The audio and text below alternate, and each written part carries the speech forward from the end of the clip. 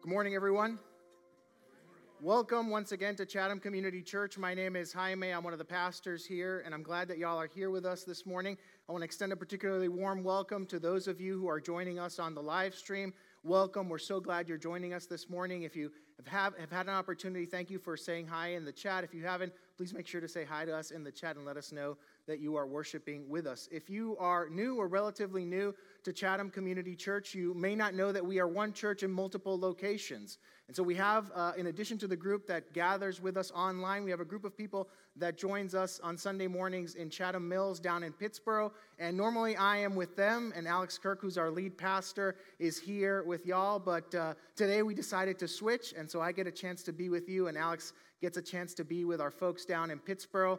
So if you've not met Alex, if you're a guest today, please come back next week. Alex is a great pastor, a great communicator, a great guy. I'm sure you'd love meeting him, but I'm glad I get to spend time with you here today. The Silo trilogy is a series of science fiction books written by Hugh Howley that take place in a post-apocalyptic Earth. In this post-apocalyptic Earth, the humans that live and that remain live in a subterranean structure.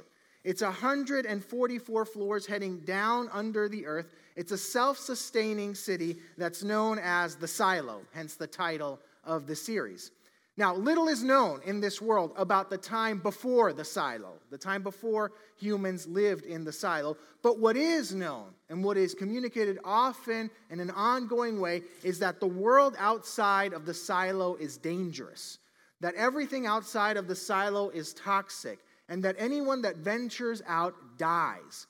And this fact is reinforced every time someone is sent out of the Silo. It's one of the punishments for violating a key rule of the Silo. You get sent out of the Silo. As people are sent out of the Silo, footage is transmitted that sees them venturing out of the Silo and sort of staggering their way out. And as they start to reach the edges of what the camera can see, they collapse and die. And you know it's not just a recording that they play over and over again, because as the years pass, you see the bodies sort of mounting up in similar spots.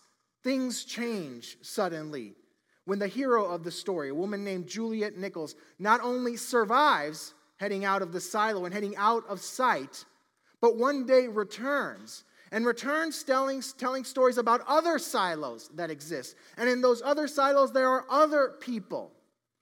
And she starts to encourage people not only to venture outside eventually, but to start being in contact and building connection with those people in those other silos. Now, you'd think this revelation would shake everybody in the silo in a similar way. You'd think, oh, we've been cooped up in this silo for generations and we can actually head outside. Let's go. And lots of people do just that. They are with Juliet. They want to head outside. But there are other people who want to silence her and they want to maintain the status quo.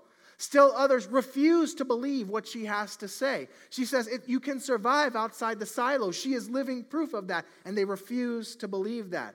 And still others see all the chaos that is happening and try to leverage the situation to gain power for themselves, to benefit themselves. Now, why is there such a diverse set of reactions to this revelation that what they've been told is not necessarily true? Well, because what's happened is that the prevailing understanding of how things work has been shaken. The prevailing understanding of what reality is like has been challenged. And when those kinds of things happen, people respond all sorts of different ways. Throughout our series, Spiritual Power in Everyday Places, we've been talking about what it looks like for you and I to receive the gift Jesus has given us, a gift of spiritual authority that enables us to affect the spiritual environment in the places that we live, that we work, and that we play, to change that environment for good. One of the ways we do that is by speaking into the spiritual realm in such a way that things in the spiritual realm respond, and we see evidence of that response. We can perceive it with our senses. The passages we've studied throughout this series all come from the New Testament, and they all either encompass Jesus or his disciples going into places or carrying this spiritual authority and changing the spiritual atmosphere for good by communicating this idea that the kingdom of God has come, that salvation has come, and that it is breaking through. They did this through their words, and they did this through demonstrations of spiritual power as people are healed and as people who are oppressed by evil spirits are freed. And this is not what people are used to in the first century. It challenged and it shook what people, both Jewish and Gentile, understood as how things worked. And the people respond in all sorts of ways. The passage that Elizabeth read for us just recently covers a wide swath of responses. So today we're going to walk through that passage in part to note some of the ways that people might respond to us as we move into this bringing spiritual power into everyday places so that we can be aware of how people might respond, but also so that when people respond that way, we know what our next step might be. Now, the passage starts with brief summaries, 2 brief summaries of preaching stints in Paul's time in Ephesus. One takes place in a synagogue, and it covers a time period of 3 months. And the other is likely in a lecture hall where both Jews and Gentiles would have gathered, and it lasts for 2 years. Now, here's the thing. The message Paul preaches in both places is likely the same at its core, even if there may be particularities of how he shared that might have been different. Paul's compelling nature and his effectiveness as a communicator are likely consistent at both locations as well.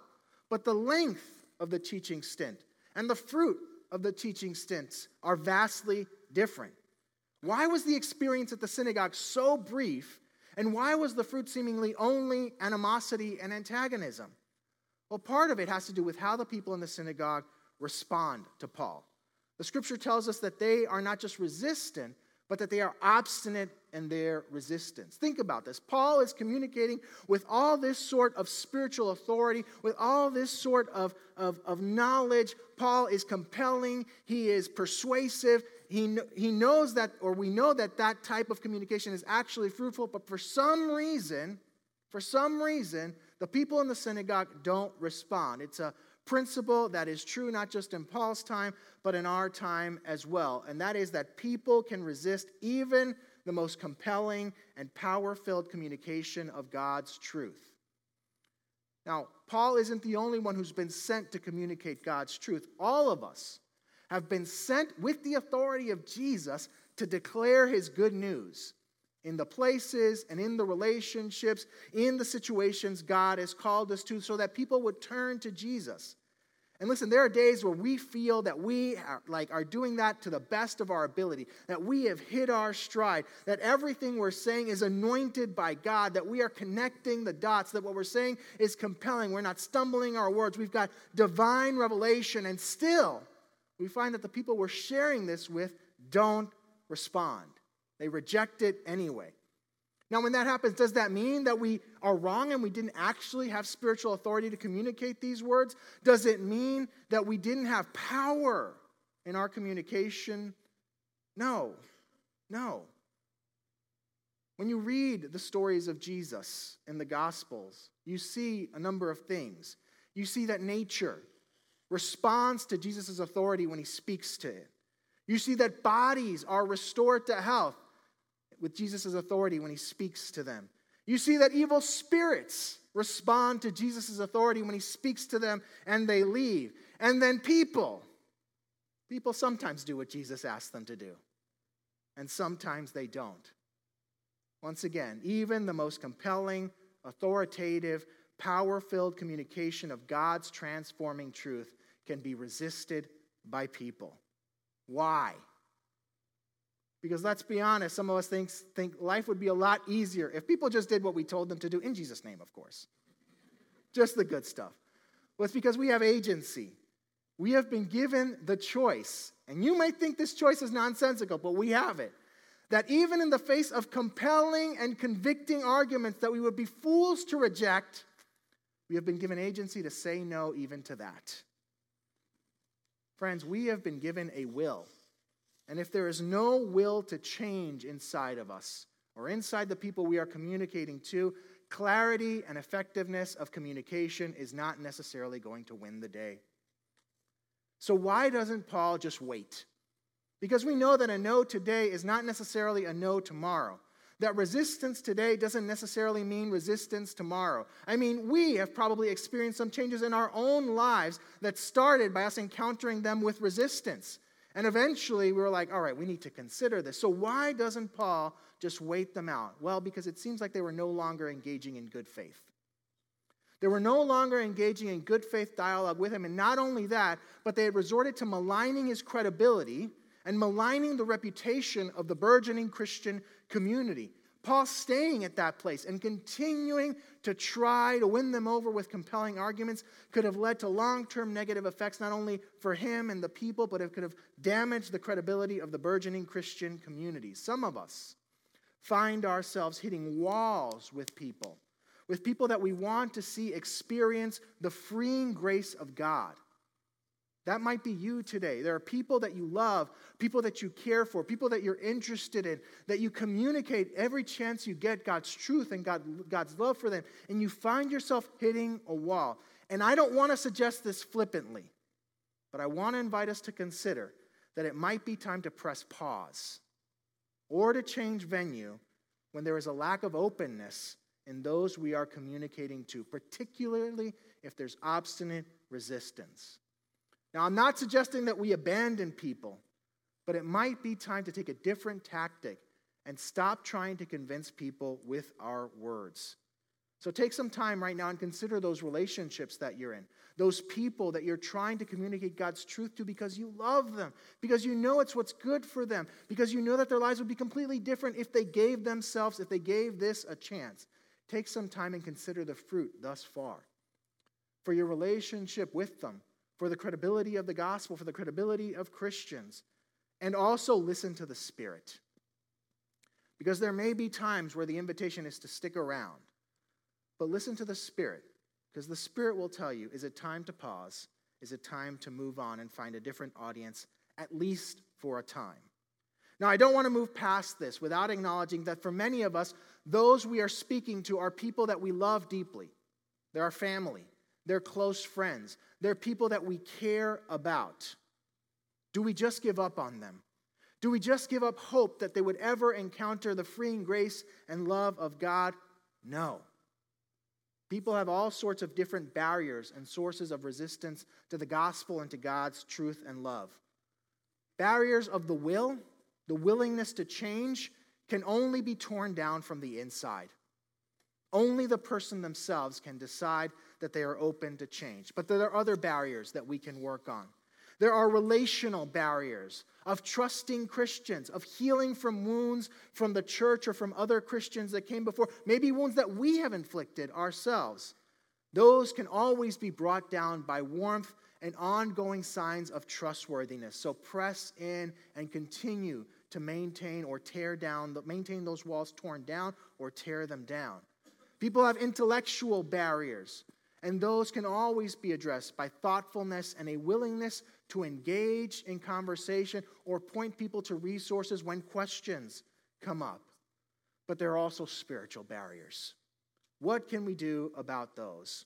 Well, in one of Jesus' parables, he uses agricultural language to illustrate different factors that affect how people respond to God's message and whether or not it will take root in their hearts and bear fruit in their lives. And one of the factors that he names is spiritual resistance, is the opposition and the work of the evil one. And in that parable, Jesus likens it to a bird that will come and eat up a seed that is thrown on the ground before it has a chance to take root.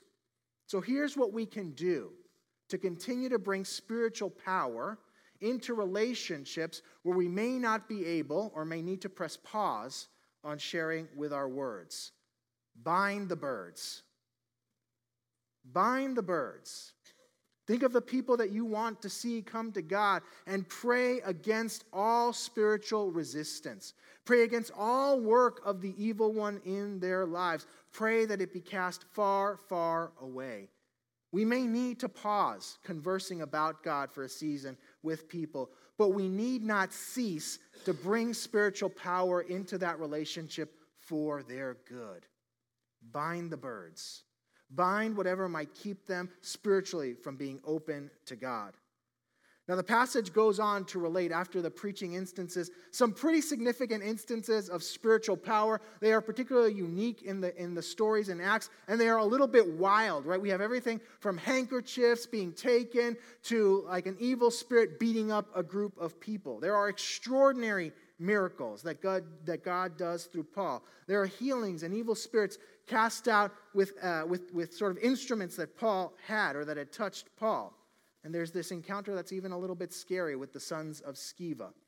Now that reality, that situation may feel foreign and distant to us. And in fact, we may never find ourselves in exactly that type of situation. But there are some spiritual principles in that section that I don't want us to miss.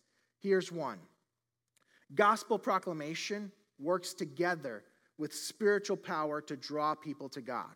What you see in both the section that talks about the preaching and at the end of the section that has all these demonstrations of spiritual power is that people are drawn to God. People are drawn to God. People turn to Him. The point of communicating God's truth. The point of communicating in a compelling way. The point of having demonstrations of spiritual power, of seeing people healed, of seeing people freed. The point of bringing spiritual power to everyday places and affecting the spiritual environment is not to make a name for ourselves. It's not to make a name for our church. It's not to build our brand and to show ourselves as knowledgeable or holy or anything like that. It's that people would come to Jesus. Is that people would experience the freedom and life change that comes with knowing Him. That is the point. And that's what you see in both these instances. And it's true for us as well. Whether our invitation is to bring to bear spiritual authority and power through our words or through our prayers and our affecting of the spiritual environment, the goal is always to point people to Jesus and to draw them to a life-changing relationship with Him. Now, I don't want to ignore some of the specifics here. There are lots of questions that we could ask about this deal with the handkerchiefs and aprons. And in fact, some people have taken advantage of that and built up very profitable ministries on doing things like that. We could have lots of conversations about that. And I'm happy to do that after the service. But there's something I don't want us to miss about what's going on here.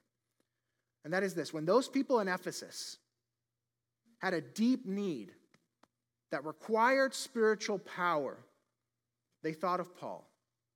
They thought of Paul because of what they'd heard him talk about and because of the stories they'd heard or things they'd seen about how spiritual power was brought to bear throughout his ministry. It was not just true in Ephesus. It's been true throughout history that people have had spiritual needs and have had spiritual questions. When they have those needs, when they have those questions, who do they go to? Who will they go to? Who do the people in our lives go to when they have spiritual questions or they find themselves in need of spiritual power? I heard tell of groups of people who went overseas to bring the gospel, the message of Jesus, to places that had never heard about Jesus before.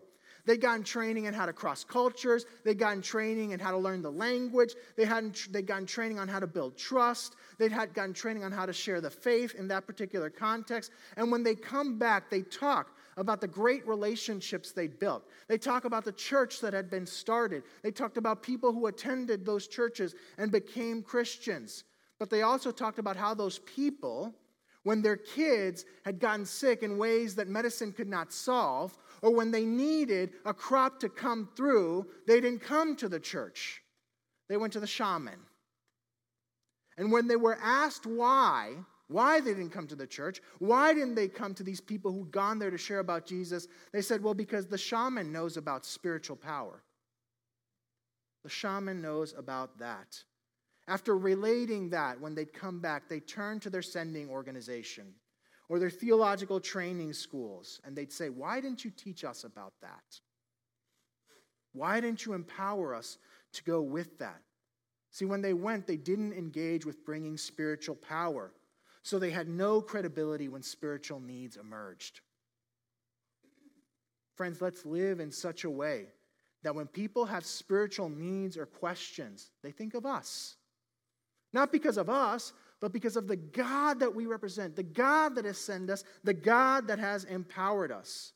We build that credibility by bringing spiritual power to the places, situations, and relationships that God has called us to. When we live into the spiritual authority we've been given and bring spiritual power to everyday places, people will start to think of us when they have a spiritual question or a spiritual need. And when that happens, we'll get to point them to the God who delivers, the God who brings breakthrough, the God who fears. So pray for peace in the places that you're at. And when you hear people notice that the atmosphere has changed, share that you've been praying for that. Share that you've been asking God to change the spiritual atmosphere. When you tell stories, don't filter out the parts that God has played in your story.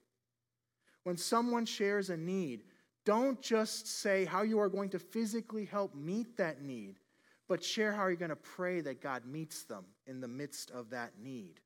Build credibility because you've been given the spiritual power that is most credible, that is most able, and that is available to them.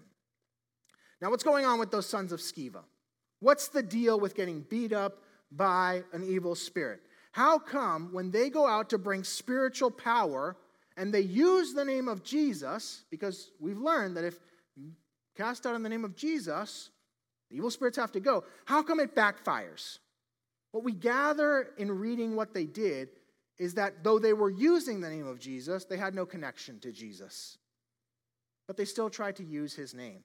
Now, they're in a city that's very familiar with magical practices and spiritual things. And the practice in those places, or in that place, was to overpower spirits with stronger spirits.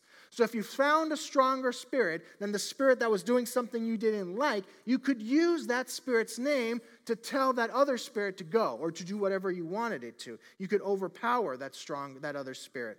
So what they're doing is they're trying to leverage a spirit. They're trying to leverage a God that has seemingly shown up in Ephesus more powerful than anything they've encountered, with more ability. But this is not a God or a spirit who gets accessed by leverage and by formulas. This is a God whose power is accessed by connection and relationship and surrender. What they're doing is they're trying to leverage the authority of Jesus without welcoming it and abiding by it.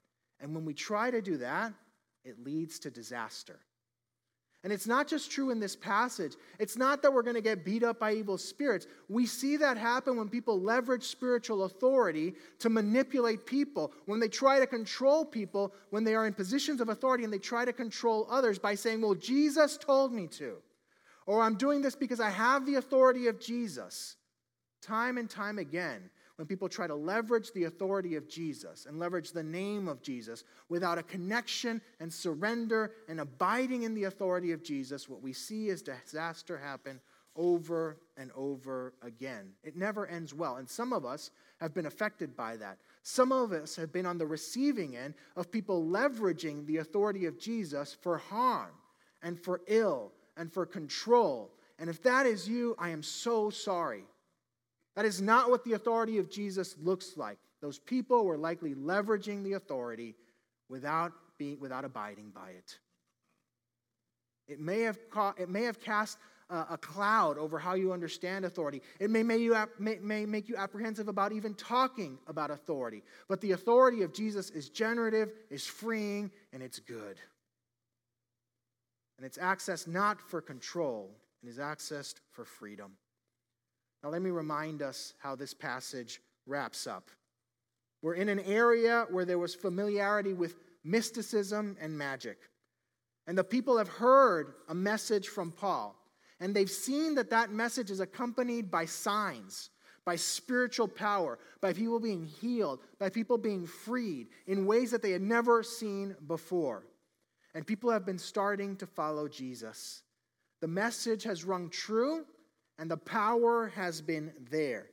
And then they hear what happens to this group that has been trying to leverage the name of Jesus without being connected to them. And something happens in the people when they hear that story. They realize, in ways that they maybe hadn't realized before, that the way that they understood how the world worked had changed.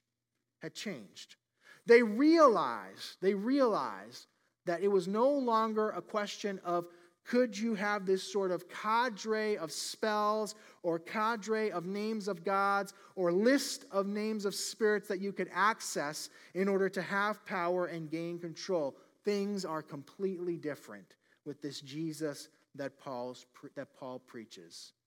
So they start to bring all the magical artifacts that they had kept.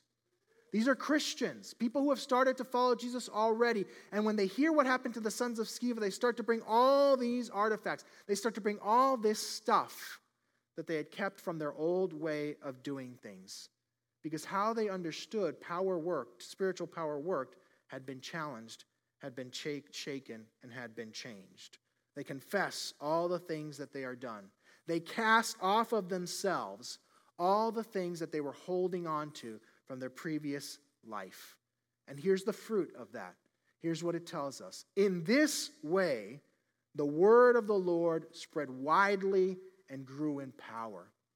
On the other side of this massive moment of surrender, this massive moment of confession, this massive moment of casting off things from the old life and going all in for Jesus and saying we're not going to hold on to any remnants of a previous way of doing things. We're going to give ourselves fully to Jesus. The word of God spreads widely and there is greater access to spiritual power. There's a greater release of spiritual power. One of the fruits of surrendering to Jesus is a release of his power. One of the fruits of surrendering to Jesus is a release of his power. So here's the invitation for us today. If you feel like you need to see spiritual power in a way you haven't been able to, in your life, in your relationships, in the places and locations that you're at, give yourself fully to Jesus. Give yourself fully to Jesus. All of us, when we come to become followers of Jesus, there are still things from a former life that we hold on to. Sometimes we do it willfully. Sometimes we do it because we are unaware that there are things that we need to let go. Friends, if you want to access greater spiritual power and you find yourself unable to do it, consider whether there might not be something that it's time to surrender. And give yourself fully to Jesus. Hold nothing back and hold on to nothing else. Because if you do, you'll be able to participate in greater spiritual power and in breakthrough. I'm going to give us a time to pray. And I want to invite you to explore and consider the areas of your life where you are hoping to see spiritual power break through. Maybe you haven't. Maybe it's people. Maybe it's relationships. Maybe it's in your own self. Take a time and bring that to mind. What I'm going to do is as you're bringing that to mind, I am going to ask God to show you or speak to you or to reveal to you if there's anything to surrender, if there's anything to confess, if there's anything to let go of, if there's anything you're holding on to that's keeping that from breaking through. And here's the thing. Trust that if something comes to mind, it's not just you making it up. Take a step and believe that God is in this room. That the Spirit wants you to experience the spiritual power he's given us access to. And when it comes to mind, don't hold on to it today any longer.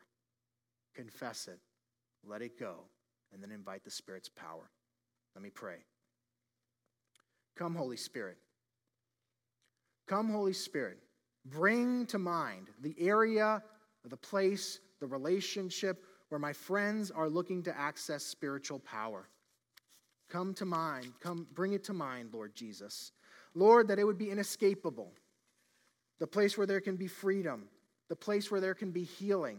The place where peace can come. The place where joy is needed. The place where goodness and love and mercy are waiting at the door. Bring it to mind right now. And now, Lord. Now, Lord. Show us, show me too, if there is anything that we are holding on to. Anything that we are holding back. Anything that we have refused to surrender that needs to die today, that needs to be left behind for spiritual power to break through. And now, Lord, may that word, that picture, that sense be inescapable. May we not write it off. May we leave it here today. Lord, you tell us that if we confess, if we let go, if we turn aside from these things, there is freedom and power on the other side. Lord, may we trust that. May we give ourselves to it, and may we see the breakthrough. In Jesus' name.